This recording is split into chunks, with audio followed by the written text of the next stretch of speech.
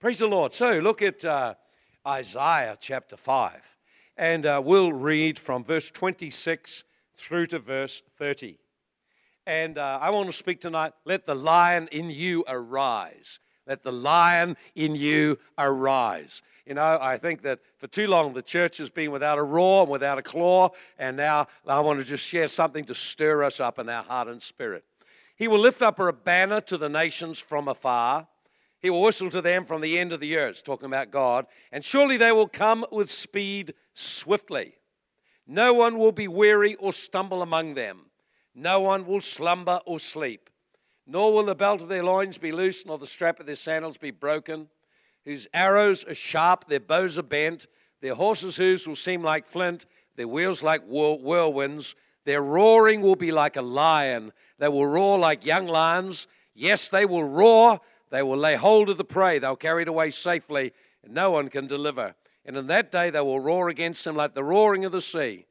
And if one looks to the land, behold darkness and sorrow, and the light is darkened by the clouds. Notice it's talking here about a people. I believe it's talking about the end-time church.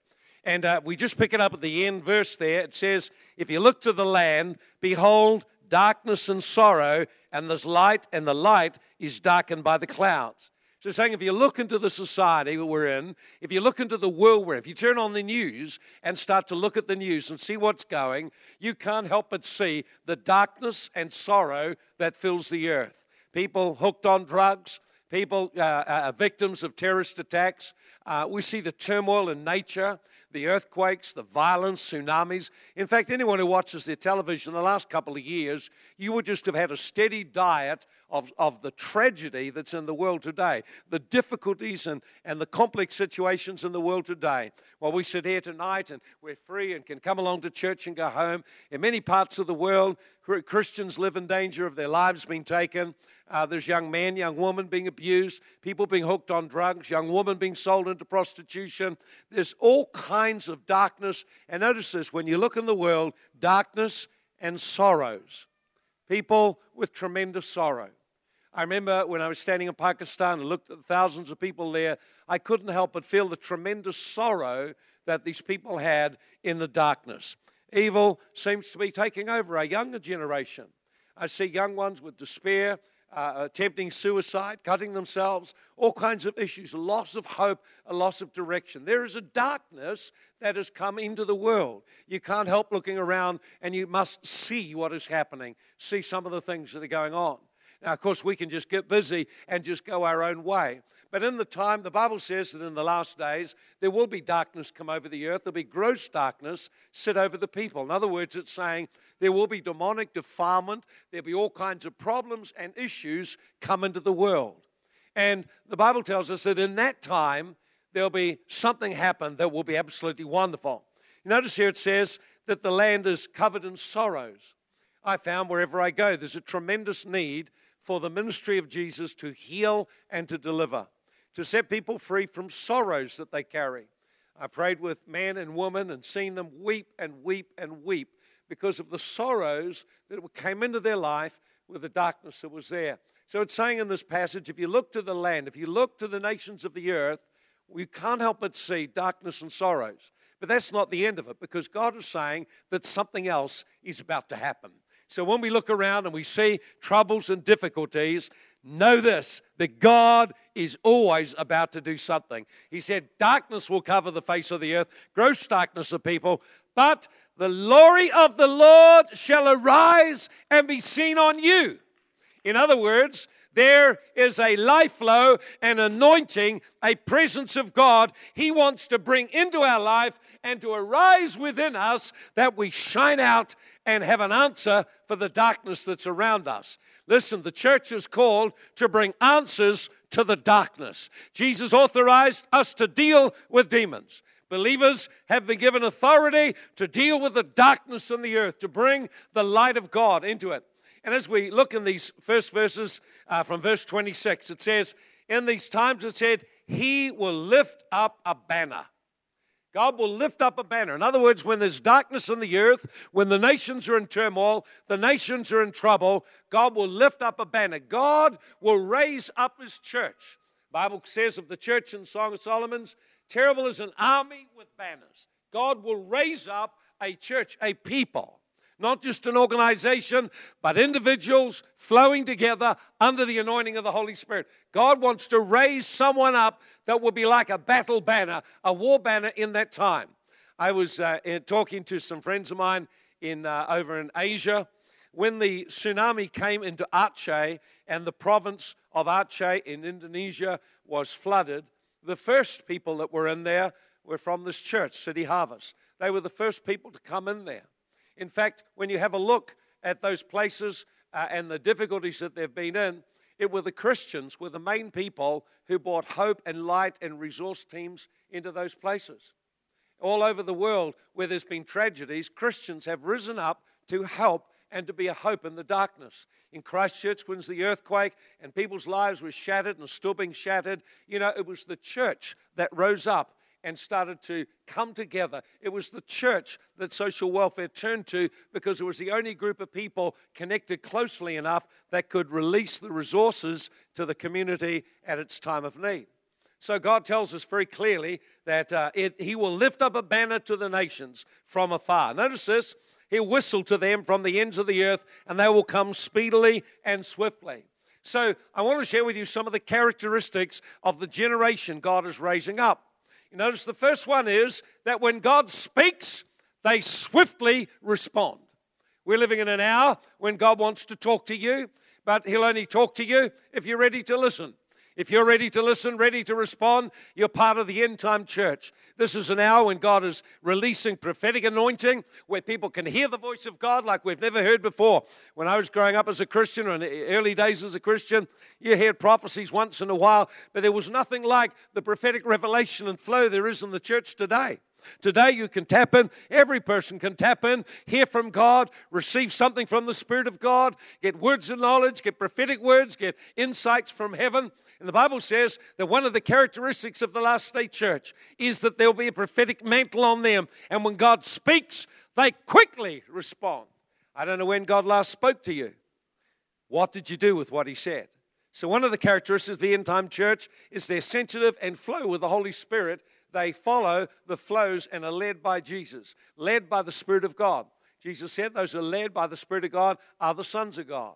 So in other words, we're living in an hour. It's not about meetings. It's not just about coming together. It's much more than that. It's about you hearing the voice of God and being responsive to what God has to say.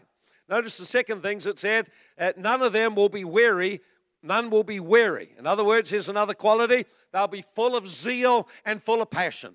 I find a lot of people today are weary. They're wearied with life. They're tired with life. They've got no energy, no vibrance, no life inside them. But that's not so about the end-time church. It's not what Jesus is like. It says of Jesus, the zeal of my Father's house has consumed me. In other words, He had a fire inside Him. Listen, if you're weary, the Bible says in those last days, it said, they shall run and not be weary. Why? Because they learn how to wait on God and get strength from inside. That's what, if you're wandering around and you're weary and tired, something's missing in your spiritual life. Stir your spiritual life up again. Stir your prayer life again. One of the characteristics is they'll not be weary. Why? Because they have access to the presence of God day by day to become strong in spirit. Next thing I notice says, none of them will stumble. The word for stumbling in the New Testament is the word offense. People get offended by lots of little things. An offense, the word offense means, it's literally in the Greek word, the word scandalon, meaning to stumble or trip up. I wonder what it takes to trip you up. What little offense, what little slight, what little thing someone did and you get offended. This is not the characteristic of the end-time church. Jesus said offenses will come, but nevertheless, we have to learn how to arise and bless those who curse us, pray for those who despitefully use us, learn how to bless and not curse, learn how to keep our spirit open and not be offended. When you're offended, your spirit closes up. You stop connecting. You withdraw. You shut down. You're part of the problem now. Listen, we're living in an hour when you've got to learn to get over your offenses real quickly. The answer to getting over offenses real quickly is to forgive. to step into the grace of God, forgive people. Even on the cross, Jesus prayed, Father, forgive them. They don't really know what they're doing. Father, I forgive them. I pray that you will forgive them too.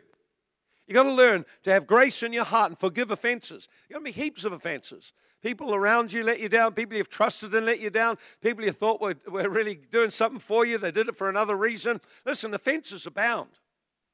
And I have found people, and they're still living in the offenses of 20, 30 years ago.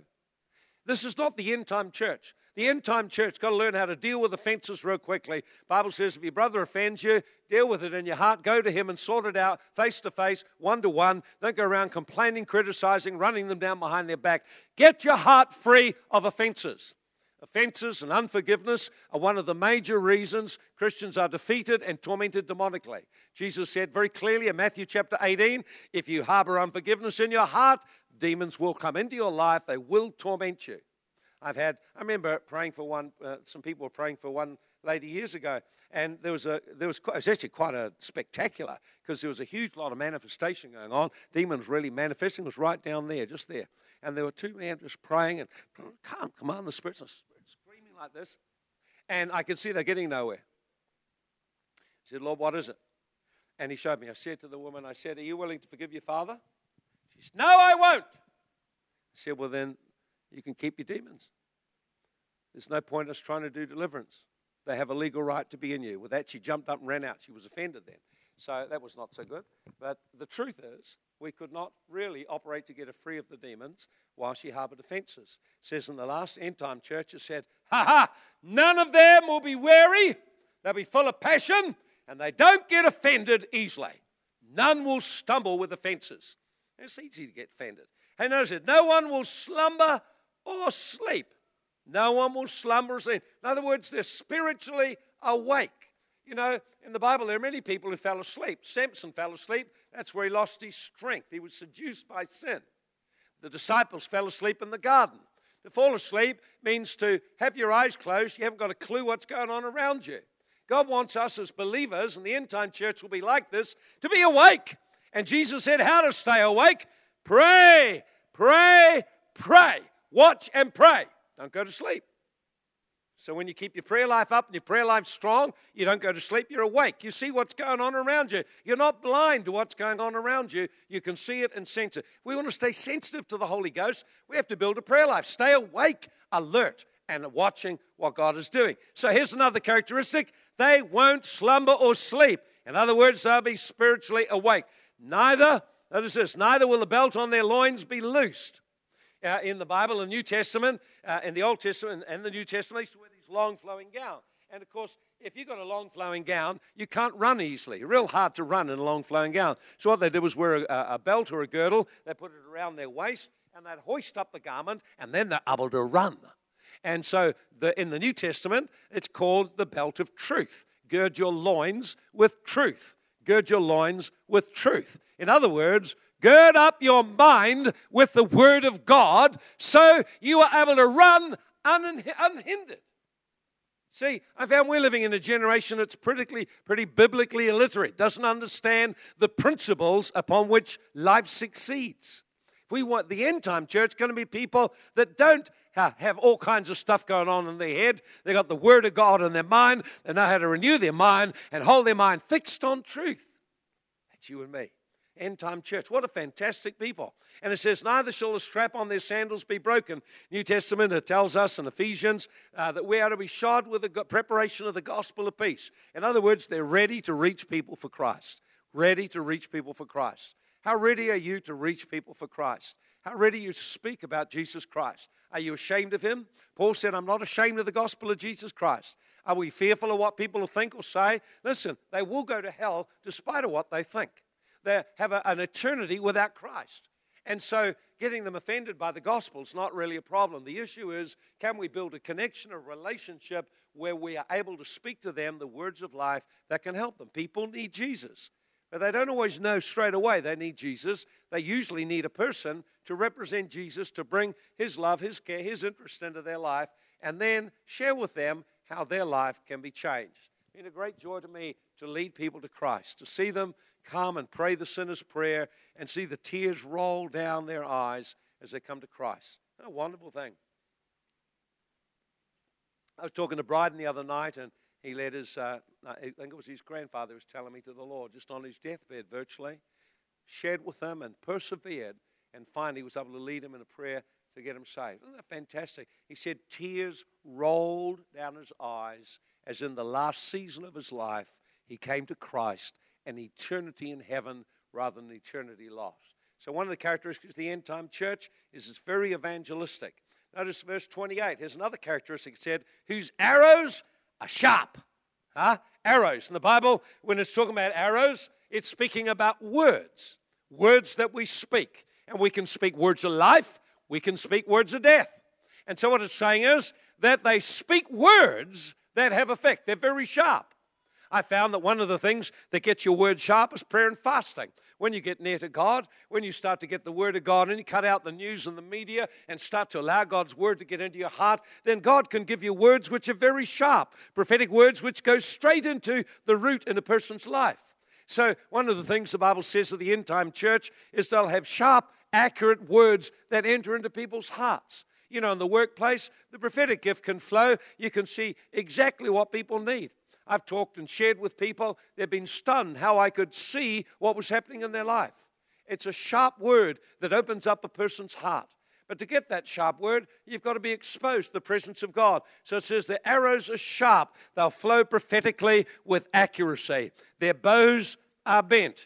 A bent bow is a bow that's ready for the battle. It speaks of a person who's ready at any moment to get engaged and to do something for God. It's not a slumbering, sleepy, lazy church. This is alive. It says their horses' hooves will seem like flint and their wheels like a whirlwind. Have you ever seen a guy driving a chariot in the desert? What happens is it's unbelievable. Just dust comes up and you can see it from afar off. If someone's driving a chariot furiously, you can see the dust storm it raises. It can be seen very clearly. So you notice here, it says it's like you can see very clearly. They stand out because they're bold and the Spirit of God is with them. Here's another characteristic. It said, and their roaring will be like the roaring of a lion. They'll roar like the young lions. Yes, they'll roar and lay hold of the prey. See, the Bible tells us that the character of a lion, it says, there's no stronger among the beasts than the lion. 4 times it says there about the lion's roar. Now, the Bible tells us that Jesus Christ, Revelations 5, verse 5, it says, weep not, for the Lion of the tribe of Judah has prevailed. The tribe of Judah, their ensign was a lion.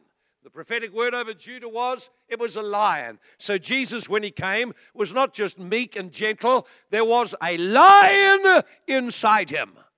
When he faced demonic spirits, he roared and the demons fled. When he faced the religious system, he stood up and spoke and it backed down. He had a lion inside him. He is called the Lion of the tribe of Judah. And when you get born again, God puts that same spirit inside of you. You have a lion inside you. Stop being mousy. Stop being weak. Let the lion inside you begin to stand up. The first place you have to stand up is in the place of prayer. When you begin to start to pray and the spirit and the lion begins to rise. See? You don't think that what I do is just a matter of personality. It isn't. It's something I've developed in prayer. You develop a lion's roar, strong praying from your spirit. Demons recognize when that roar is inside you. The lion turns back not for anyone. So there's a whole heap of scriptures about lions in the Bible. It is in Proverbs 30:30. It says, the lion is the strongest among the beasts, and he never turns away for anything. There's no one turns him back. How about that? And so you and I have got a lion spirit that makes us strong. Whatever you're facing in life, you got what it takes to face it. You need to believe that. And not only that, lions don't back down. They don't back down. They don't get intimidated. In fact, they do the intimidating. Their roar is to intimidate. The Bible says that the devil tries to copy being a lion. The devil is not a lion. He prowls like a lion, trying to intimidate. And I remember standing outside a lion's cage, some zoo I went to, I thought, flip, I'm glad that cage is between me and that lion. Because I just stood there, and the lion's just about as far as Ray is there. It's just about there, just this thing there in front of us. And then I would walk over here, and the lion would pace. So I went over here, and the lion would pace down this way. And I thought, it's only because those bars are there that I'm safe. That lion looks mean. And he roared. He stopped and roared. I tell you, I got a fright of my life. Because I'm just playing this game. I go up here and, come up here. Like this. Went up here. He went, I don't think I'll play this game anymore. I know who's the master here. Those lions are scary when they roar. They're scary things when they roar. You ever seen that MGM, the advertisements for an MGM film? And they have that thing with the lion roar. I love that lion roar. It's great. You got to realize Jesus is the lion. And he's inside you, and he wants you to learn to roar, to stand up in your spirit, and to get a voice in prayer, and to get the spirit of a lion around you. It says of the men that followed David, it says in 1 Chronicles 21, verse 8, it said they had faces like the face of a lion. I don't know what that looks like. I suppose there were whiskers on them, and they maybe had long hair, I suppose. I think it has to do with fierce determination. You ever watch lions go after the prey? I remember being in South Africa and watching. Man, it was amazing to watch them. And you could see the prey, and you could see these lions stalking them. They just have one thing in mind. They got this thing. They got something in their goal, and they're just going to stalk that thing until they get it. And they work together to get it as well. Amazing. Now, the Bible says that lion spirit's in us. Okay? Jesus is the Lion of the tribe of Judah. Let the lion inside you arise. Let Jesus, who's the Lion, arise. Begin to let a voice come out from inside you. Let a voice come in prayer. Let a voice come in praise. Let a voice come in magnifying God. Get your voice again. People pray sometimes, I wonder if they've even got a voice. Really? It's because they're all locked up in their head and their soul. And I've learned this. I've learned that your body resists you arising in your spirit. Your soul resists you arising in your spirit. And if you'll just determine, you can actually begin to break out and start to. It's a breakthrough point when you learn how to break through all that resistance and your spirit flows from within you. And that's what it's saying here. See, they roar, they lay hold of the prey. Oh, I love all of that. Isn't that fantastic? You notice they'll roar. That means to speak boldly. They'll speak boldly. And here's the thing. In the New Testament, Acts chapter 4, it said they were filled with the Holy Ghost and spoke the word of God boldly. So lions are bold. In Proverbs it says the righteous, are you a righteous person? Well, you need to know that you're righteous, and righteous are bold as a lion. The wicked flee. People are guilty. People who've got sin in life are really guilty. But righteous people can be bold. So one of the things that will be a characteristic of the end-time church is great boldness. In the New Testament, they were filled with the Holy Ghost, spoke the word boldly. So when you see someone who's got drugs, you want to speak boldly. I can pray for you and set you free of that. See, someone tells you they've got a problem, great. I can pray for you and set you free of that. Don't get wimpy and say, I'll bring you along to Pastor Lynn and you can go to a retreat and she'll sort you out. Listen, you don't get anywhere that way. Come on, that's a pussycat. I can pray for you and God will set you free. And I know the moment you say the words, you'll think in your heart, I can't do that, I don't know what to do. Well, it's probably true, but I have learned this. I never waited to learn what to do. I just learned it on the way. Most people wait till somehow I don't know what, you're going to get some training and then you'll know what to do. I've run heaps of training seminars. I can tell you now, even if they know what to do, the issue's not knowing what to do. The issue's doing it. The issue's one of boldness inside. The issue's one of the lion arising inside you to just begin to declare, hey, I know what the answer is. You got someone there cutting themselves. You say, listen, I can help you. I can pray for you. Jesus can fix this thing up inside you. He can help you in that area of your life. Let me pray for you. You got someone here who's suicidal. I can help you. I know exactly what the problem is. The problem can be solved by Jesus Christ. Let me pray for you.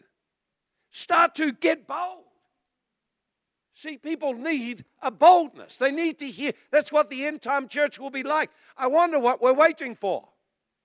Are we waiting for some encounter to bring the boldness? Or is something going to be stirred up in prayer and we begin to start to think and talk and act and know, when I get up today, the lion is inside me. Thank you, Lord, there's a roar of a lion. So when problems come, instead of backing down under the yells and shouts of that intimidating devil, I stand up. God is with me. You've got to learn to do this kind of thing, you know. It's very biblical to do this kind of thing. Lions roar. Imagine a lion that doesn't roar. There's something wrong with him, isn't it? He'll never be any good as a lion, that's for sure. So they will roar against them. Here's an interesting scripture. We'll just finish up here. He says in Revelations 5, verse 5, it says, don't weep. In other words, stop your crying. The lion has prevailed. See, when you begin to know who the lion is and begin to start to realize you've got that lion inside you, you don't need to weep anymore. Jesus Christ has won the victory for you. He's won the victory over despair. He's won the victory over hopelessness. He won the victory over suicide. He won the victory over sickness. He won the victory over demons. You don't need to weep anymore. Weep not, because the lion has prevailed. Fix your eyes on Christ and His great victory. Fix your eyes that the same Spirit that raised Christ from the dead is inside me, working mightily. Let it break the timidity and start to let the lion come out. Now, I'm not talking about shouting loudly at people or anything like that.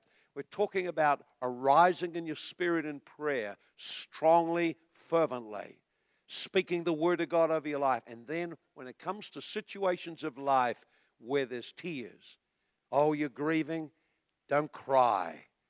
Jesus has prevailed. I can pray for you and help you. I've done that right since the very beginning. Never a clue sometimes what to do, but I always figured Jesus did know, and if I could just hear Him enough, He'd give me some ideas what to do.